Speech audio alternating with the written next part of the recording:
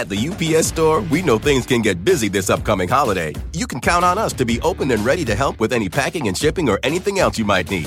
Is there anything you can't do? Actually, I don't have a good singing voice. The UPS... Nope. But our certified packing experts can pack and ship just about anything. At least that's good. The UPS Store. Be unstoppable. Most locations are independently owned. Product, services, pricing, and hours of operation may vary. See Center for details. Come in today to get your holiday goodies there on time. You like to watch new stuff, right? Well, go to Hulu and see what's new, because Hulu has new stuff all the time. Like Vanderpump Villa, the new docudrama starring Lisa Vanderpump, where first-class luxury meets world-class drama. A new season of The Kardashians starring The Kardashians, of course. And Grand Cayman, Secrets in Paradise, the sizzling new reality show set in the tropical Caribbean. It's all new and it's streaming now on Hulu.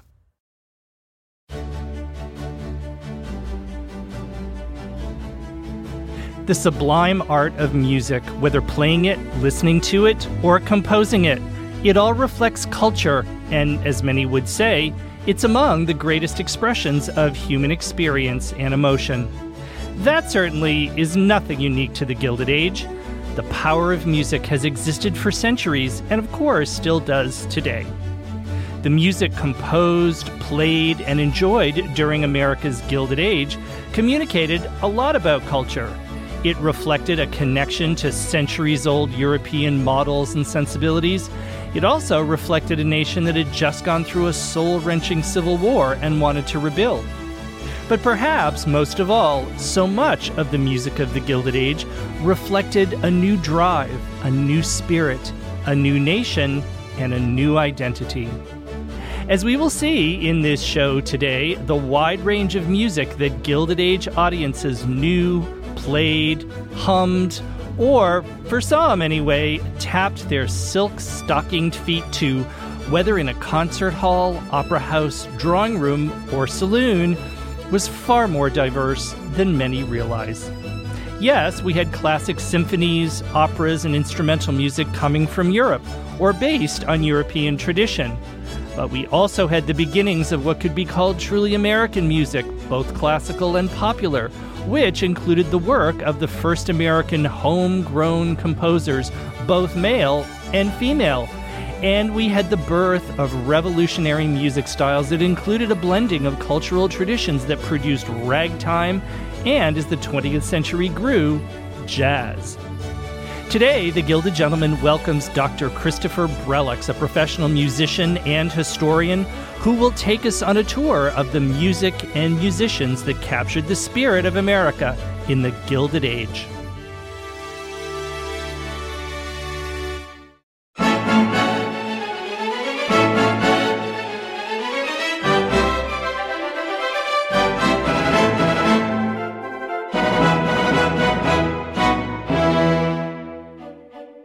Hello, I'm Carl Raymond, the host of the Gilded Gentleman History Podcast, where every other week we delve into worlds light and dark of America's Gilded Age, France's Belle Époque, and England's late Victorian and Edwardian eras.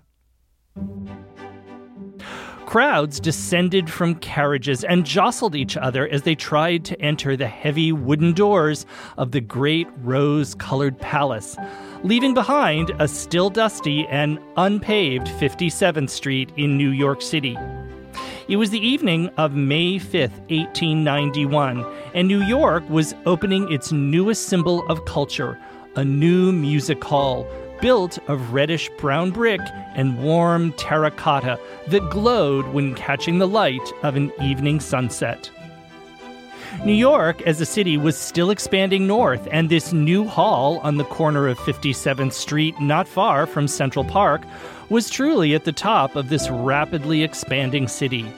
Central Park was relatively new, and the Gilded Age elite were rushing to build new and grander mansions up Fifth Avenue along the park's east side. Financed by the great steel magnate Andrew Carnegie, this new concert hall, called at the time simply the Music Hall, had been Carnegie's vision for a hall devoted to and designed specifically for the enjoyment of music. Chosen by Carnegie himself, the young 34-year-old architect who designed the hall, William Tuthill, was also a musician. In fact, he was a cellist, and his musical knowledge and sensibility went into creating a hall whose auditorium shape resembled the curves and lines of a cello, thereby giving the hall a unique and pristine acoustic. The audience streaming into Carnegie's Hall that warm May night, once seated on the plush red seats, heard a concert that included the patriotic rendition of America by the New York Symphony Society, a precursor of the New York Philharmonic, and selections by Beethoven, and a New York premiere by the French composer Hector Berlioz, sung by the Oratorio Society. The star of the program was brought from Europe at great expense to conduct a work he composed for the coronation of Tsar Alexander III. As the audience watched silently, the 51-year-old Peter Ilyich Tchaikovsky took the stage and raised his baton. Carnegie's Music Hall presented audiences with not just one concert to inaugurate this great hall, but following this first opening night on May 5th, 4 additional evenings of music followed. In some ways, you could point to this moment, the grand opening of what was to become known universally as Carnegie Hall. You could think of it as a fanfare to a world of music that was coalescing into something that was becoming distinctly American and combined the very old with the very new, and that would change audiences forever. My guest today takes us deeply into that world of music in late 19th century and early 20th century America and shares some insight on it all. A musical world that included the sublime and the spiritual and went from symphonies to saxophones.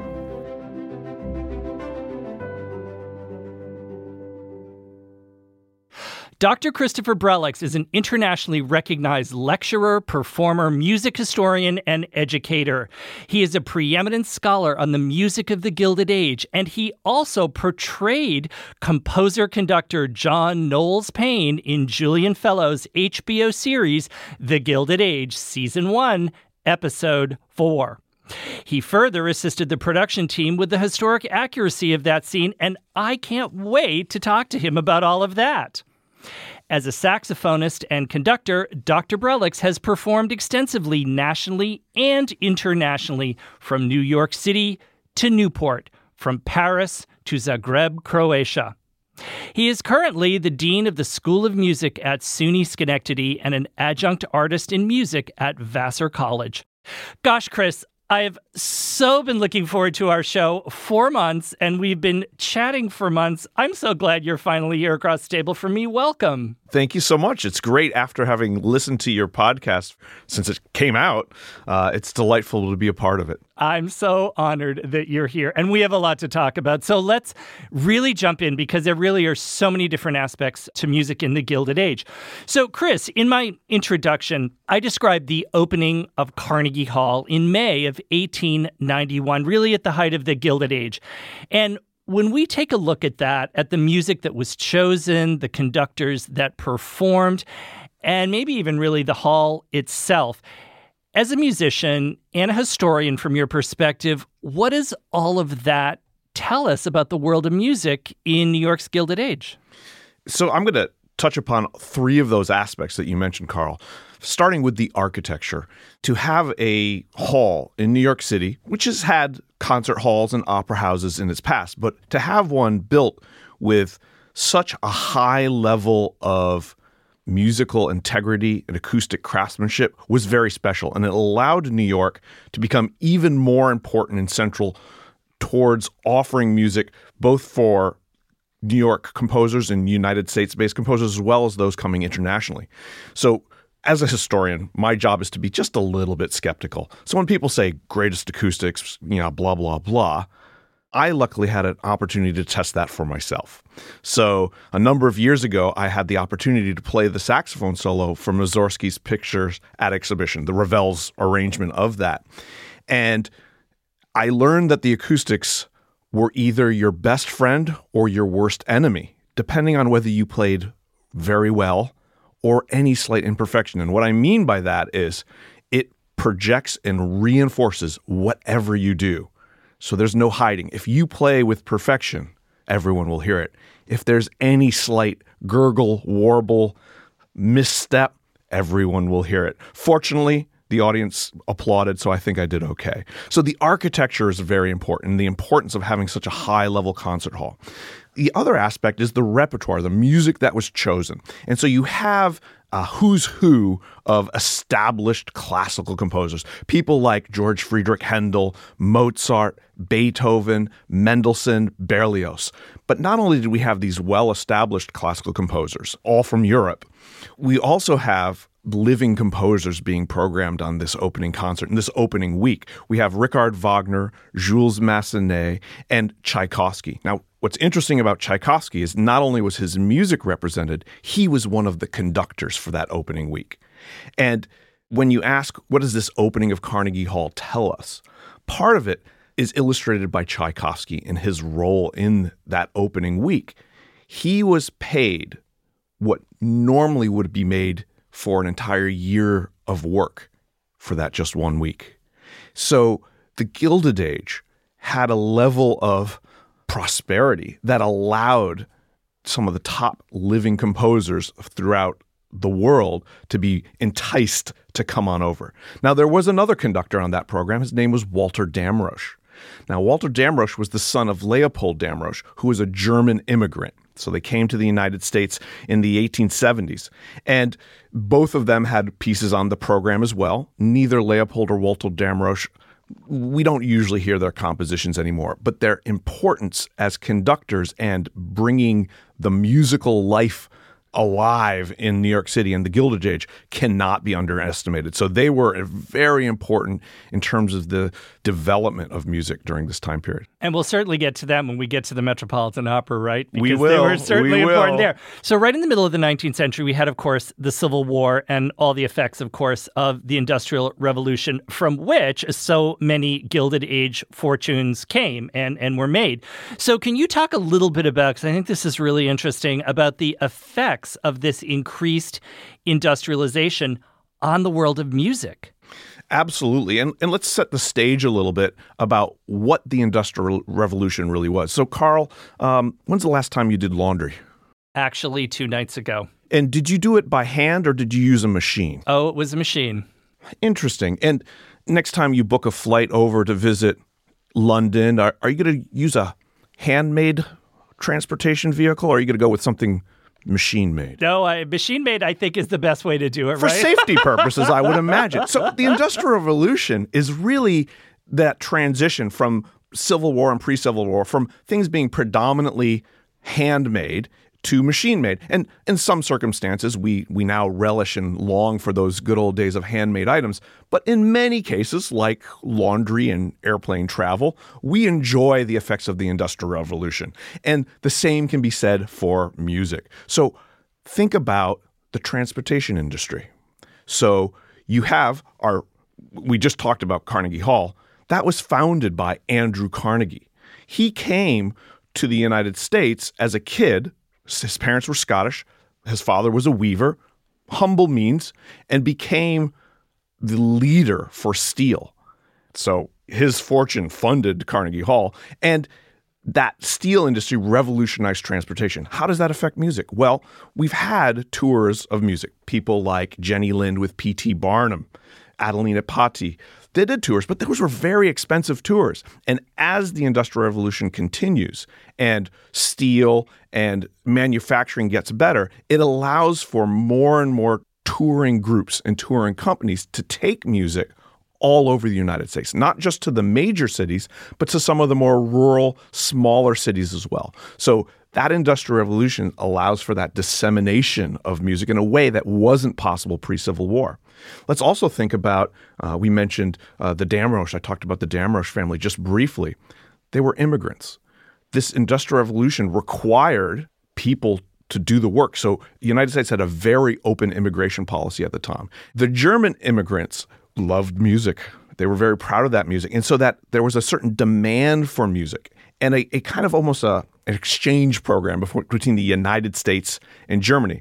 You have German immigrants coming to New York City, and you have American composers going to Germany to study and learn the craft of music, something that became more and more possible at this time period.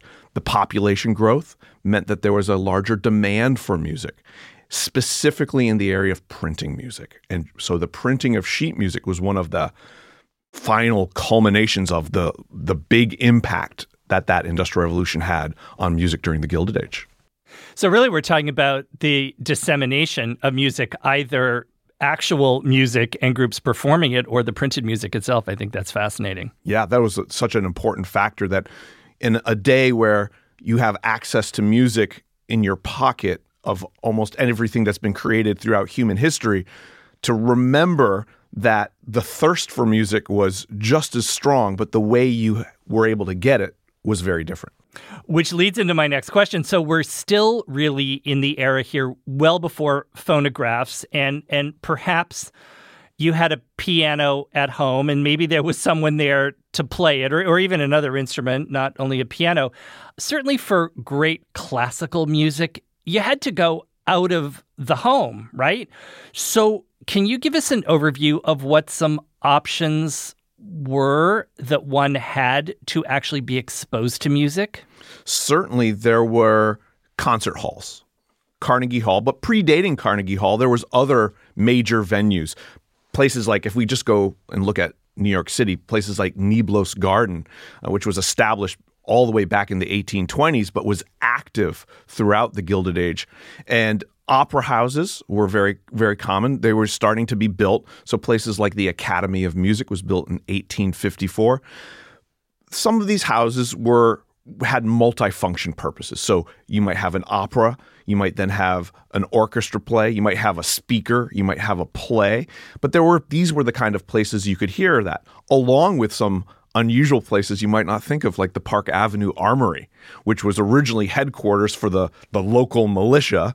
But the acoustics were fantastic, so of course they took advantage of that and started programming concerts. So not only did you have what you might expect, concert halls, but you can't forget the importance of the church. And the church has for centuries, for thousands of years, has been an important place for people to go and hear music. And for New York City, old New York money, that would have been Trinity Church. And by the time you get into the Gilded Age, you have the completion of St. Patrick's Cathedral. And so that was a place where you would hear not only religious music, but you would hear some of this classical music, whether it's a big choral oratorio, or perhaps the organist playing excerpts from a symphony that you might have heard at Niblos Garden a couple weeks ago. And then lastly, outdoors. The number of parades, outdoor concerts, fairs, you would have heard some of this classical music being performed in those settings as well. And one of the things that I think is fascinating, it relates to what you brought up right at the beginning of the show, was the notion of acoustic. Among all these different venues, and some of them were in fact really lecture halls, you had a pretty wide variety of acoustics to choose from, which of course, right, made Carnegie such a revolution because that hall was made for music. Am I right about that? You're absolutely right. I mean, there was many that were made for music, but when you specialize and because music has so many different, there's so many different styles. If you're producing an opera, there are different acoustic needs than a symphony orchestra. And so Carnegie Hall said, we're going to specialize and we're just going to try to do one thing really well, as opposed to have this more multi-purpose acoustic space that can accommodate lectures, opera, orchestras. Now, one of the options that you mentioned is one of my very favorites, and that's the Academy of Music, which before the Metropolitan Opera, which we'll get to, but before the Metropolitan Opera was built, that was really New York's premier opera house. And we see the Academy of Music in season 1 of HBO's The Gilded Age. There's a very pivotal scene that's set at the Academy of Music. But what I think is so interesting about that scene is it was conducted, the orchestra on stage was conducted by a composer, Gilded Age composer named John Knowles Payne, who was actually portrayed by you. You played that role in that scene and in that moment. So I have a number of questions here. So first of all, let's talk about, can you share for listeners just who John Knowles Payne was? Because that may not be a name that's familiar to people today. It's interesting when you're studying history to see who's, quote unquote, withstood the test of time, names we remember. So that opening week at Carnegie Hall, Berlioz, Mozart, Tchaikovsky, they've withstood the test of time. They're still here. We still know about them. John Knowles Paine is someone who, by and large, his name has not withstood the test of time. And that begs the question, why? Was he maybe not quite as good? Was there some other reason? So when I started looking into him, and to be honest, I really had heard of his name before, but I wasn't familiar with his music when I got involved with the HBO production. So John Knowles Paine was, interestingly enough, the first American-born composer who became internationally known for his large-scale orchestral music. So there'd been some other composers, again, United States, a melting pot, people like Leopold Damrosch coming from Germany to the United States, but to have someone born here who was then going out. And John Knowles Paine is a perfect example of someone who did go to Germany to study music. He was also an organist. He performed all over Europe for 3 years. To a certain extent, that develops a certain level of respect and the kind of cachet you need to come back to the United States and establish a career. So he did come back. He was a well-known composer coming out of the Boston, New England area. And he was the first music professor to be hired by Harvard. And his courses on music appreciation and music theory set the model that was used for higher education in the United States to today. So although we might not know his name as a composer as much as maybe we should, we do know the principles he put into place and the education he got from Germany that he then brought back to the United States and was valuable. He was also a conductor. He was the first for the Boston Symphony Orchestra in their first season in 1881. He was their first guest conductor. So he was a very important on this kind of multi-levels. I wasn't familiar with his name either, so I did a little bit of preliminary research, and I was so excited to find out that he was born in Maine, just like me. So a fellow Maine boy. I love that. Now, when you and I were chatting, you shared some, I thought, really fascinating details about what it was actually like to play him, because one of the great things about the HBO series, The Gilded Age, is its sense of authenticity. And you had shared with me that the baton, the conductor's baton that you were given was not like one we'd find today. Could you share a little bit about what that experience was like in terms of authenticity and how close you got to the 19th century when you were playing that part? So it was kind of hilarious. I get on set, and the prop master who I'd been working with for getting ready for everything comes up with 3 conductor batons. He's like, these are all historic 19th century batons. And so they're longer than the conducting baton. They're usually made out of a dark wood with silver, like a silver tip, a little silver banding in the middle, and then the pommel is also silver, but it's like engraved. It's beautiful. Of course, I picked the most fancy one I could see because, I want to be seen on camera. And it was really neat to feel the weight. It was a heavier baton, and just today you have these more kind of like cream-colored batons are typical, but there they went the opposite. They had the black baton with the silver banding and things like that. But I was so impressed with the attention to detail that this production was committed to. So it started with me just answering a call for extras for an orchestra.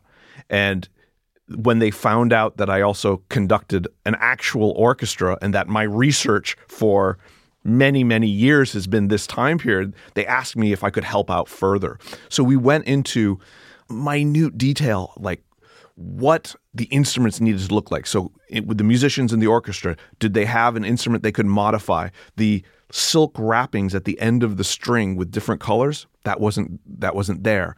Using a shoulder rest for that violin, that wasn't common in 1882, which is when this is set. So we take that out. The timpani, renting the right kind of timpani with a calfskin head, because listening to the music I know they were going to use, there was a big timpani solo.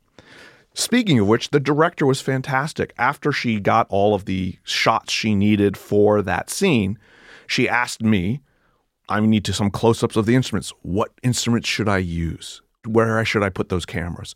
So between the prop master, who was magnificent in helping select, rent all the equipment we needed, to the director really taking the care to focus in on the instruments, some people might say, Dr. Brolix, you might recognize this, maybe a handful of other musicians, but your average person isn't going to. Does it really even matter? And my answer is yes, because if you've experienced a movie or a television show where it just transports you to another world, that happens because all of its elements are working together, and there's an accuracy and authenticity that allows you to suspend belief and immerse yourself in the narrative. And I think that level of commitment to the accuracy was very much apparent during the series of the Gilded Age. Oh, absolutely. I agree. Absolutely.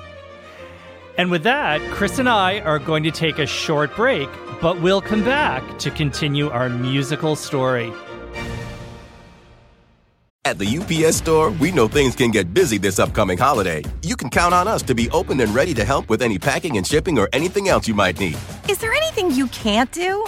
Actually, I don't have a good singing voice. The UPS... Nope. But our certified packing experts can pack and ship just about anything. At least that's good. The UPS Store. Be unstoppable. Most locations are independently owned. Product, services, pricing, and hours of operation may vary. See Center for details. Come in today to get your holiday goodies there on time. Save big money on everything for your spring projects at Menards. We have all of your garden and landscaping essentials. Master Garden Premium Garden Soil contains a slow-release fertilizer that feeds gardens for up to 9 months. It produces better results and is ready to use for all your gardening needs. Save big on Menards' great selection of garden and landscaping products. Compare brands in store or online at menards.com. Save big money at Menards. Sometimes it takes a different approach to help you unlock your true potential. With Capella University's game-changing FlexPath learning format, you gain relevant skills you can apply to your career right away. Earn your degree from an accredited university and be confident in the quality of your education. Imagine your future differently at capella.edu. Capella University is accredited by the Higher Learning Commission. Learn more at capella.edu/accreditation. And we're back. I'm Carl Raymond, host of the Gilded Gentleman History Podcast, and I'm with Dr. Christopher Brolix, and we are looking at the world of music in the Gilded Age.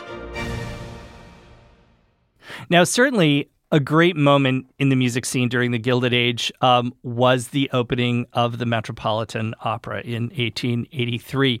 We often talk about the fact that so much of that was really a social maneuver and not really a moment for true music lovers, although there were some, there really were. But Chris, can you talk about what audiences heard in that first season of the Met? Because I think that's fascinating and gives us some insight. And what was that repertoire like in that inaugural season? What was the opening all about? So we had in the United States, the Academy of Music had been very important, was the preeminent opera house. And so a strong history of Italian opera. Italy was known as the country most well known, but there was French opera, and there's always been rivalries between the countries throughout history. What's better, French opera or Italian opera? And you have these kind of back and forth, and critics argue. And then German opera starts to make a play for being a contender, and the Italians start saying, well, German as a language isn't even fit for being sung. And you have that kind of drama going on. But for the opening of the Met, they embraced the traditional Italian opera. And so you have wonderful operas by Giuseppe Verdi, Rigoletto, La Traviata, Il Trovatore, operas that are still performed at the Met today, along with some of the classics of Bellini and Donizetti and Mozart. All beautiful Italian operas. But what's interesting is you have Gounod's Faust, you have Bizet's Carmen, and Wagner's Lohengrin, all of which are not in Italian, but they are translated and they were performed in Italian during this opening season. And it just reminds me of that Edith Wharton quote at the beginning of The Age of Innocence, where she says, and I'm going to quote, "An unalterable and unquestioned law of the musical world required that the German text of French operas sung by Swedish artists should be translated into Italian for the clearer understanding of English-speaking audiences." Isn't that brilliant? It's so witty. But what is she saying there? She's saying that there might be a touch of pretentiousness involved. And so, just like... Oh, and she was right. And well, there's always the good, the bad, and the ugly in any time period we go to. There's many to have such a glorious opera hall open is wonderful, but you're not going to escape some of, like you mentioned, some of the more silly things where people were there just to be seen, to show, to pretend that they were cultured, even if they weren't cultured, even to feign appreciation and understanding of the arts when they actually really did not. So that did happen for certain, but there was enough people that were committed to that, who believed that the quality of music would have an uplifting effect on the people of New York, and there was a demand for that. And that, I think, is also very important. So you have those varied aspects. It's just so amusing to me to see that I believe there were 19 different operas that were performed that first season. And despite the fact you had a significant number that actually were written in Italian, and you had the German and the French, everything was sung in Italian because that was the style of the period. That's not unprecedented. So when George Friedrich Handel went to London, at the time, everyone in London wanted to hear Italian opera. It was the thing. And then a few years later, they were like, we're done with that thing. And he's like, okay, English oratorios it is. So this is not unheard of. Well, Handel was very flexible, don't we think? He was an amazing entrepreneur and an amazing musician. Here's what's really interesting about the first season at the Met. The house nearly went bankrupt. Italian singers were very expensive. You had new sets. You had new costumes. You had all of this going around. And so the impresario was relieved of his duties. And the season entirely changed for the second season and for multiple seasons after that into German seasons. And that relates to something you said earlier. Can you talk about why everything changed to German, why that was, and essentially it seems the German community nearly saved the Met. What happened? Yes, absolutely. The German immigrant population in New York City and at that time was quite high. So the people who kind of funded and built the Metropolitan Opera, and we should take a second to talk just briefly about who those people were. Those were people like Jay Gould, Cornelius Vanderbilt, James Pierpont Morgan. So all of these Gilded Age fortunes and entrepreneurs and innovators, their money goes to that. Now, why did they make their own opera house? Well, if you were listening carefully to season 1 of the HBO's The Gilded Age, you know why. You know that they couldn't get box seats at the Academy of Music. They were shut out. They were new money. They weren't really welcome into the social class at that time. And so they built, and what I love about that story and this story is that they didn't complain about it. They didn't drag their feet. They just built their own opera house. They're like, you're not going to let us in? Well, we're going to build our own opera house. And so they were businessmen. I'm sure they weren't particularly pleased with the financial loss they took during that first season. So they said, let's make a change. We're going to shift. We're going to try to capitalize on the German population that's here. We're going to get Leopold Damrosch, who was very well respected, not only as a violinist performing in orchestras, in the top orchestras, but as a composer and a conductor. And he made that shift. He went back to Germany. He kind of recruited the top German talent he could find, so that then in the second season, you move towards having not just one Wagner opera, but 3 Wagner operas. And let's throw in Beethoven's Fidelio and Weber's Der Freischütz. So all German operas there. But, you know, Leopold's not going to ignore the Italian opera. He's going to have Verdi's Rigoletto again, but this time in German. And he's going to have Don Giovanni again, but in German. So it's really interesting to see that shift. One was the costs of the Italian sopranos. Christina, and Swedish sopranos like Christina Nielsen, who was very popular. she could command a very high salary. And singers get sick.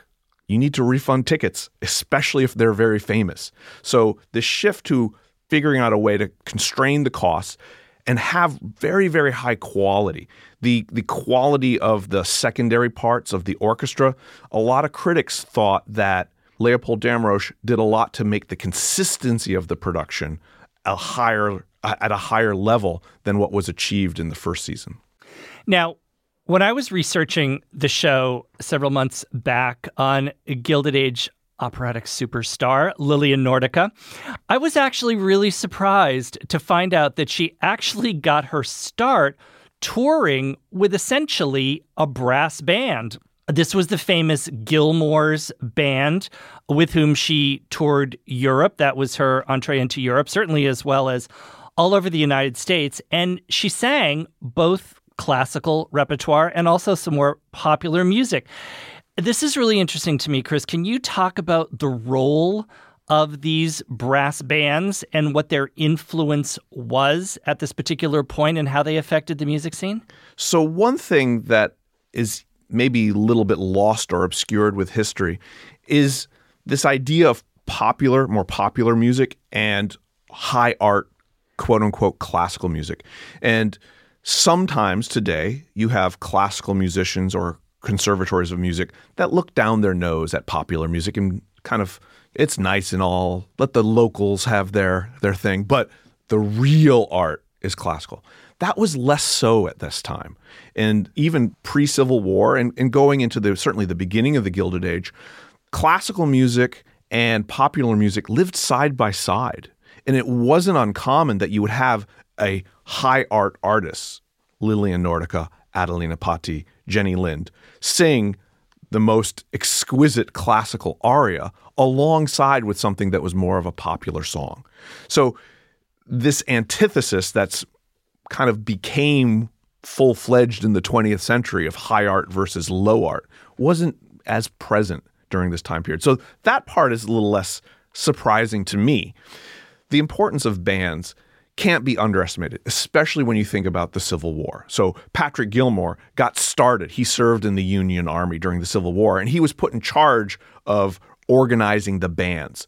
And what's particularly interesting is the development of an American sensibility and style when it comes to music. And a certain place, from a certain perspective, starts during the Civil War, where you have all these people from all different regions throughout the United States coming together in a band. And those different regional musics, Irish, German, et cetera, start being combined and start being played within these bands. So these brass bands that get started during the Civil War, once it's over, there's still a demand for music. And it's been kind of, that melting pot has really been put in fast forward for the development of music.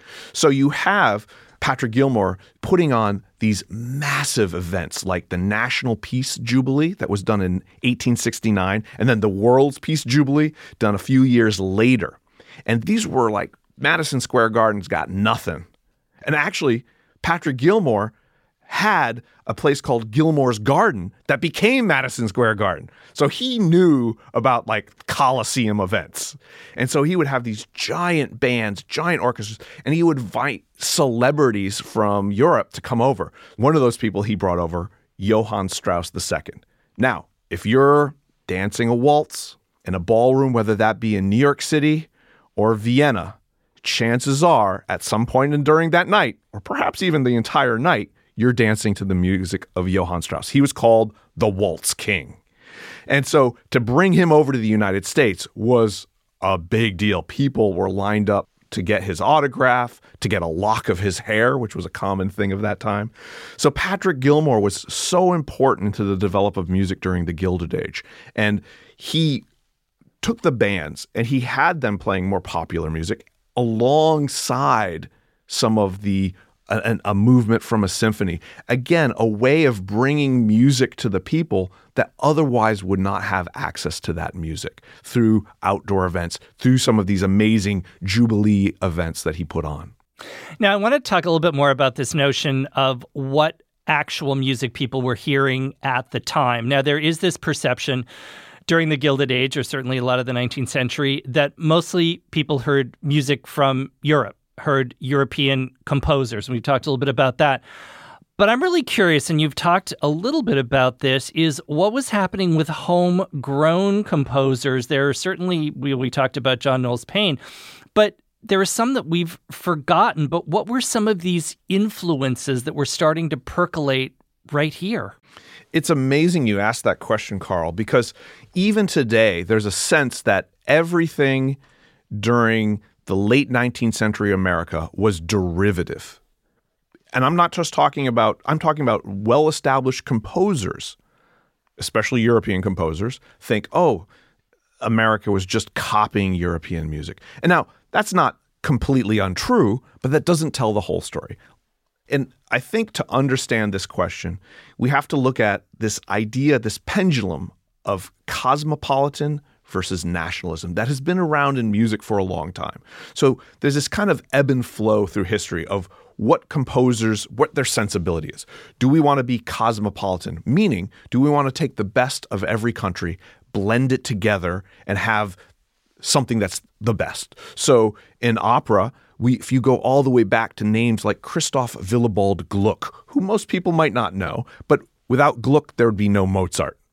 So he was, let me take the best of French and Italian opera. Instead of being who's better, let's take the best of both. That was a very cosmopolitan approach. And then later on in history, you'll have it where the French are like, we want to have French opera, and the Italians, we want to have our own national identity and style. So these two sensibilities were at play at the same time in the United States during the Gilded Age. And there was a little bit of a battle. Before the Civil War, you have composers like Louis Moreau Gottschalk, who somewhat known today, but he was amazing. He was born in Louisiana. He introduced Creole rhythms, Caribbean, African elements into concert music. He went over, he tried to get into conservatories in Europe, and they wouldn't have him because they thought America was only good for railroads and nothing else. But he went on to perform for some of the greatest musicians of Europe and was heralded as a genius. So his music, he and William Henry Fry, who's another name that's forgotten, and I don't think deserves to be. William Henry Fry, they are active in the 1850s, pre-Civil War. They were very much for developing an American sense of composition.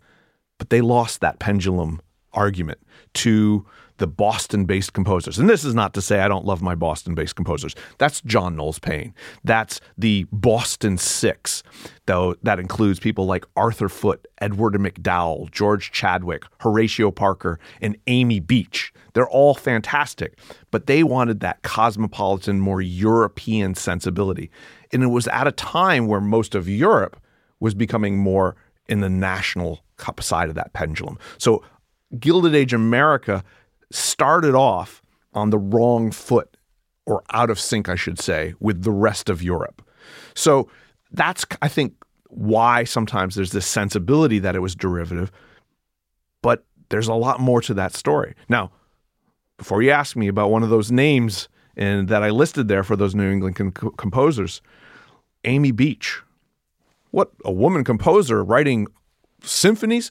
Now, absolutely about time, right? Well, I would agree with you. And it was interesting because the role of women in music was very big, but it was your opera stars, your opera singers. And in the home, part of being educated as a young woman was to also play the piano, probably sing as well. So the role of women in music during the Gilded Age is sometimes overlooked because it didn't have quite that public spotlight. But Amy Beach certainly starts pointing the way towards that changing, or the possibilities of that changing. There weren't too many that followed her right off the bat, but her style of music very much took, again, this cosmopolitan idea, took some of the French aspects. So something that when we're coming up towards Impressionism and Debussy, she has aspects of that. And as I listen to some of her music, I swear I hear the beginnings of musical theater. Some of the kind of uniquely American melodic twists and turns that are going to become one of America's many great art forms after the Gilded Age. The foundation is being laid. The other thing about women's role in music that I found very interesting doing my research is that if you compare European men versus American men at this time period, or of the upper crust, shall we say, the upper crust in Europe were men of leisure. So they were involved in the arts. They were involved in music. The upper crust of America were all businessmen. They were busy doing business. So who dictated the artistic tastes of music and architecture? It was their wives. So the women of the Gilded Age really had a lot to say in terms of the artistic tastes that were being used in the musical world. And with that, Chris and I are going to take a short break, but we'll come back to continue our musical story.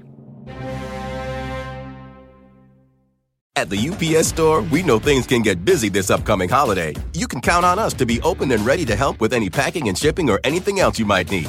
Is there anything you can't do? Actually, I don't have a good singing voice. The UPS... Nope. But our certified packing experts can pack and ship just about anything. At least that's good. The UPS Store. Be unstoppable. Most locations are independently owned. Product, services, pricing, and hours of operation may vary. See Center for details. Come in today to get your holiday goodies there on time. Save big money on everything for your spring projects at Menards. We have all of your garden and landscaping essentials. Master Garden Premium Garden Soil contains a slow-release fertilizer that feeds gardens for up to 9 months. It produces better results and is ready to use for all your gardening needs. Save big on Menards' great selection of garden and landscaping products. Compare brands in store or online at menards.com. Save big money at Menards. Capella University is rethinking higher education. With their game-changing FlexPath format, you can earn your degree on your schedule, so you can fit education seamlessly into your life. Imagine your future differently at capella.edu.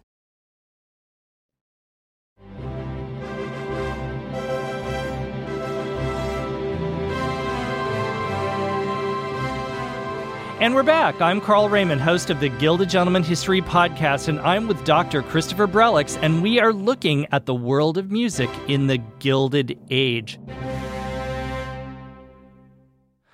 So, Chris, you had talked a little bit about this, alluded to it just before we left for a break. So let's leave the classical world for a moment. Can you talk a little bit about what was happening in popular music during the Gilded Age? So popular music, and as I mentioned a little bit earlier, the distance between popular music and classical music was not, or the gap was not quite as big as it is today. So when you became middle class, you've arrived. The first thing you do would buy a piano. And then the next thing you would need to do is buy some music to play on that piano, because who's going to make the music? So what that meant was a high demand for sheet music and a high demand for popular music that would be easily played by an amateur musician.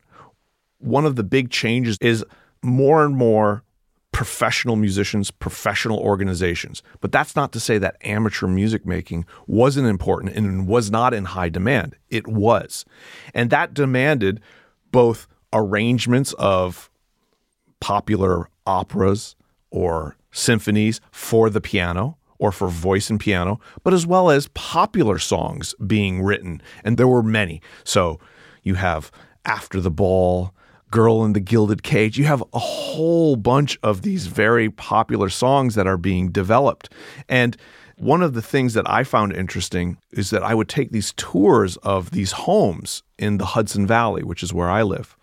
And you'd get to the music room. Every house has a music room.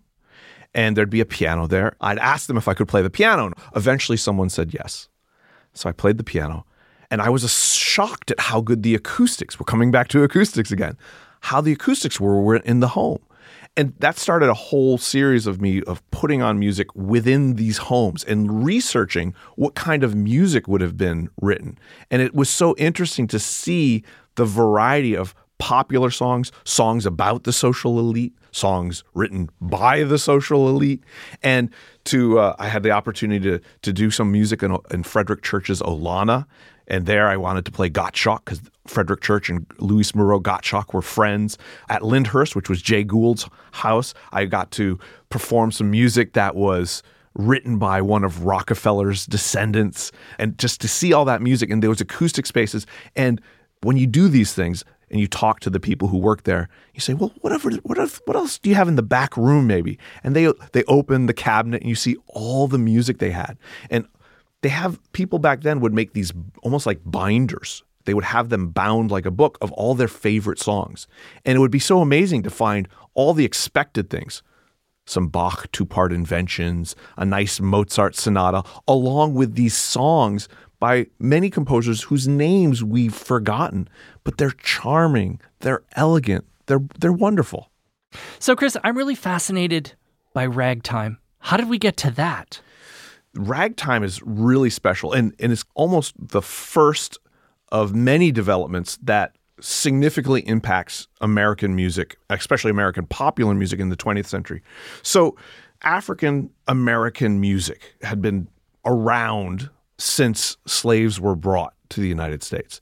And as you start having the Manumission Acts in the early part of the 19th century, that music kind of continues, but it's kind of in parallel to white music. So there's black music, white music. What happens is that black culture starts to significantly impact white culture. And ragtime kind of brings those two aspects together. So you're getting people like Scott Joplin, who's taking the piano, a Western European instrument, with some of the march sensibilities that Patrick Gilmore would love, but putting in some of the rhythmic syncopation, the unexpected rhythms that might have been more associated with the black music tradition. And that yields a whole slew of interesting music. And so when we talked earlier about that pendulum of nationalism versus cosmopolitan, how much of the Gilded Age was cosmopolitan with John Knowles Paine and the New England School, that pendulum swings back when Antonin Dvorak is invited to New York City for the National Conservatory of Music. He's invited to come back. This is in 1892. And while here in the United States, he says, and he encourages American composers to utilize the indigenous and folk music of this country. So that meant Native American Indians and black music. And composers took Dvorak because he was so well respected, and they ran with that. And so that laid the groundwork. So ragtime was one of the elements that lays the groundwork along with the blues for jazz and later on for rock and roll. But all that's happening in the Gilded Age. So now music from revues and increasingly musicals that are sort of closer to what we think of today, this was all starting to emerge too, certainly here in New York, once the subway brought audiences to what is now Times Square, which is just down the street. A real extensive and a real theater district really began to coalesce. So can you talk a little bit about the influence of some of the operettas, for example, that were landing here from Europe? I mean, I think of the craze of Gilbert and Sullivan or some of the German and Austrian pieces. What was going on with them? Well, you'll remember we talked a little bit about Johann Strauss II and how Patrick Gilmore brought him over. In 1874, he wrote Die Fledermaus. And it was premiered in Vienna in 1874, and within less than 8 months, it was here in the United States. That's how quickly it made it across the Atlantic, and it was wildly popular. It made a big impression. Operetta was kind of like opera light, and it was very popular. The operettas gave you the excitement, the drama, but with a little bit more levity and at a bit of a faster pace. So and romance. Very much so.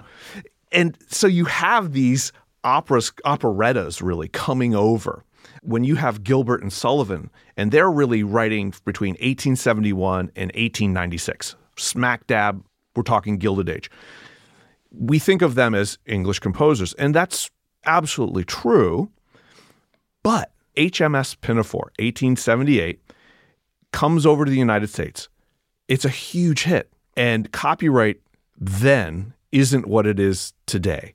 So within a short time, there's 150 unauthorized, modified versions of it being bootlegged throughout the United States. Sometimes within the singular city, you'll have two different versions of HMS Pinafore competing against each other. So the import of Gilbert and Sullivan was massive. But what I didn't realize until I looked deeper is that Gilbert and Sullivan would come to New York City. And so pieces like the operetta The Pirates of Penzance was written predominantly in New York, and it premiered in New York City. It went to London after New York. So that just goes to show you how influential and popular those were. The fact that they were able to get the British composers to premiere one of their most famous operettas here in New York City. So we said earlier, we've talked a lot about technology, and certainly that was an enormous element of the Gilded Age, the development of that. But I think it's really interesting to note that there were a few inventions actually in the orchestra too. And now you are a specialist in the saxophone. And in one of our early conversations, you said something I just found so intriguing when you said, well, that's a Gilded Age coming of age story. What did you mean by that? And can you talk about that? Well, it's funny because as a saxophonist, my first love was jazz. And when you say saxophone, that's what everyone assumes, and rightfully so. Or maybe they're thinking of Bruce Springsteen in the 1980s where there was all these sax solos in popular music. But nothing comes out of nowhere. The saxophone, how did it become America's most popular instrument in the 20s and 30s? It was actually a fascinating story. And it was used in the orchestra. It was used by people like Camille Saint-Saëns, Georges Bizet, who wrote Carmen. He wrote for the saxophone in some of his orchestral works. Opera composers like Jules Massenet, who we mentioned for Carnegie Hall, he used it in his opera Werther. So the saxophone was used, but it wasn't used in classical music quite as much as you would expect. And so I had to ask myself, why is that? And especially when you read things about Hector Berlioz, famous French composer, and he wrote, and I'm going to read a quote for you because I think it's very telling. Berlioz wrote about Adolphe Sax, the inventor of the saxophone, "Will you believe it that this young and ingenious artist has 1,000 troubles in getting an opening in Paris? Persecution worthy of the Middle Ages are renewed against him, exactly resembling the machinations of the enemies of Benvenuto, the Florentine carver." Adolphe Sax was vilified by the Parisian instrument makers. The instrumentalists were threatened. The instrument was a technological breakthrough. It combined the power of brass instruments with the agility of woodwind instruments and the vocal qualities of a singer. So it was this, and it was very easy to learn. It was a very well-made instrument. You have basically musicians threatening to go on strike. So I was amazed to find out that Donizetti, the amazing Italian opera composer, originally intended to have saxophone in some of his operas, and that people like Gounod and Richard Wagner were also intending, but they couldn't because the musicians were threatening to strike and walk out. Can you imagine Lohengrin with saxophones? I think it'd be really kind of great. I just saw it this spring at the Met, and it was beautiful, but I don't know. I'd like a few sax solos in there, right? I think, on my long list of to-do, I might need to write the what-if alternate reality version. Gounod was another big fan. Faust was such an important opera during this time period. It was the premiere at the Academy of Music. It was the premiere at the Metropolitan Opera. Can you imagine if he threw in a little saxophone there for Faust? I think I might need to write one for myself of that version. So, Chris, I want to ask you really my trademark Gilded Gentleman question, but you get two parts to the question. So if there was a performance that occurred, either a real life one or even one that you made up, a performance that occurred during the Gilded Age that you would like to have attended or been present for, what would it be? As a historian, I'm going to go with real. So I'm going to go for my favorite classical composer, who's Antonin Dvorak. I think he's got the perfect blend of sophistication with accessibility, and I would have loved to have been at Carnegie Hall, 1893, to hear the premiere of his Ninth Symphony, subtitled from the New World, which he wrote while he was here in the United States. It's one of my favorite pieces.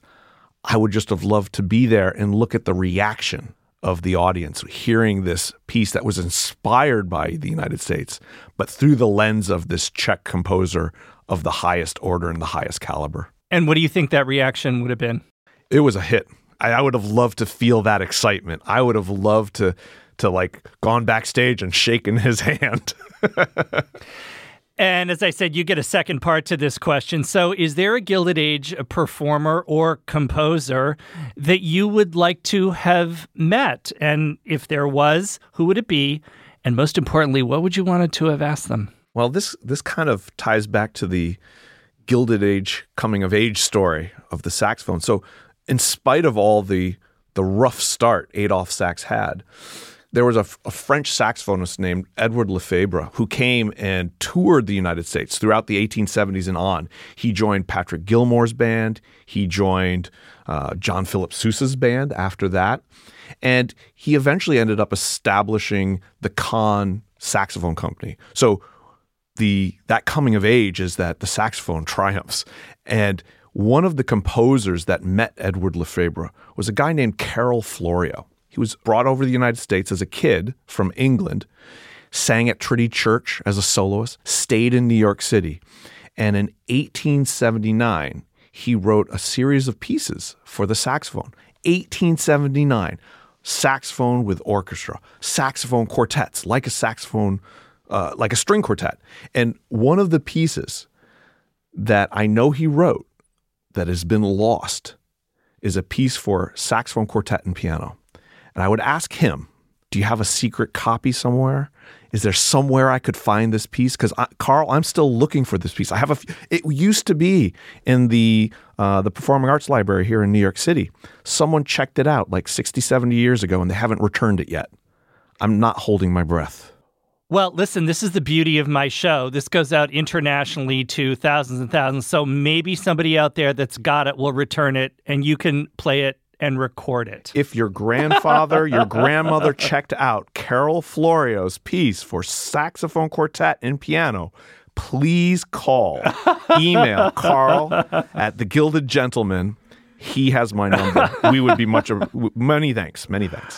Oh, Chris, it has been such a pleasure to have you join me today. And I think we've talked about just a number of things that will be really new insights for listeners on the music of the Gilded Age. If nothing else, I think it's clear that it was a very complex and multi-layered subject and time, right? Thank you so much. My pleasure. Always good to help contribute to an era and time period that I think deserves closer attention, and to look at all that complexity and look at all that richness that's there. We may have to do another show, Chris. What do you think?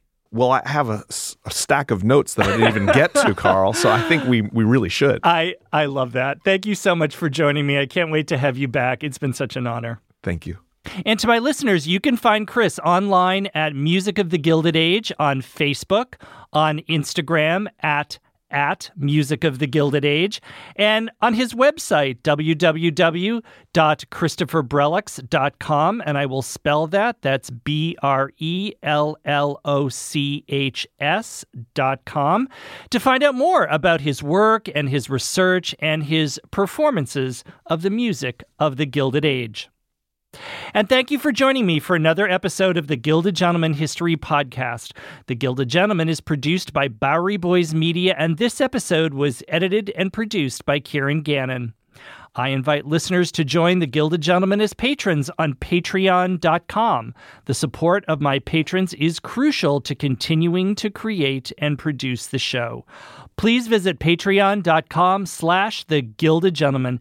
I couldn't do it without you. And I'll see you soon. What's life without a little glint of gold?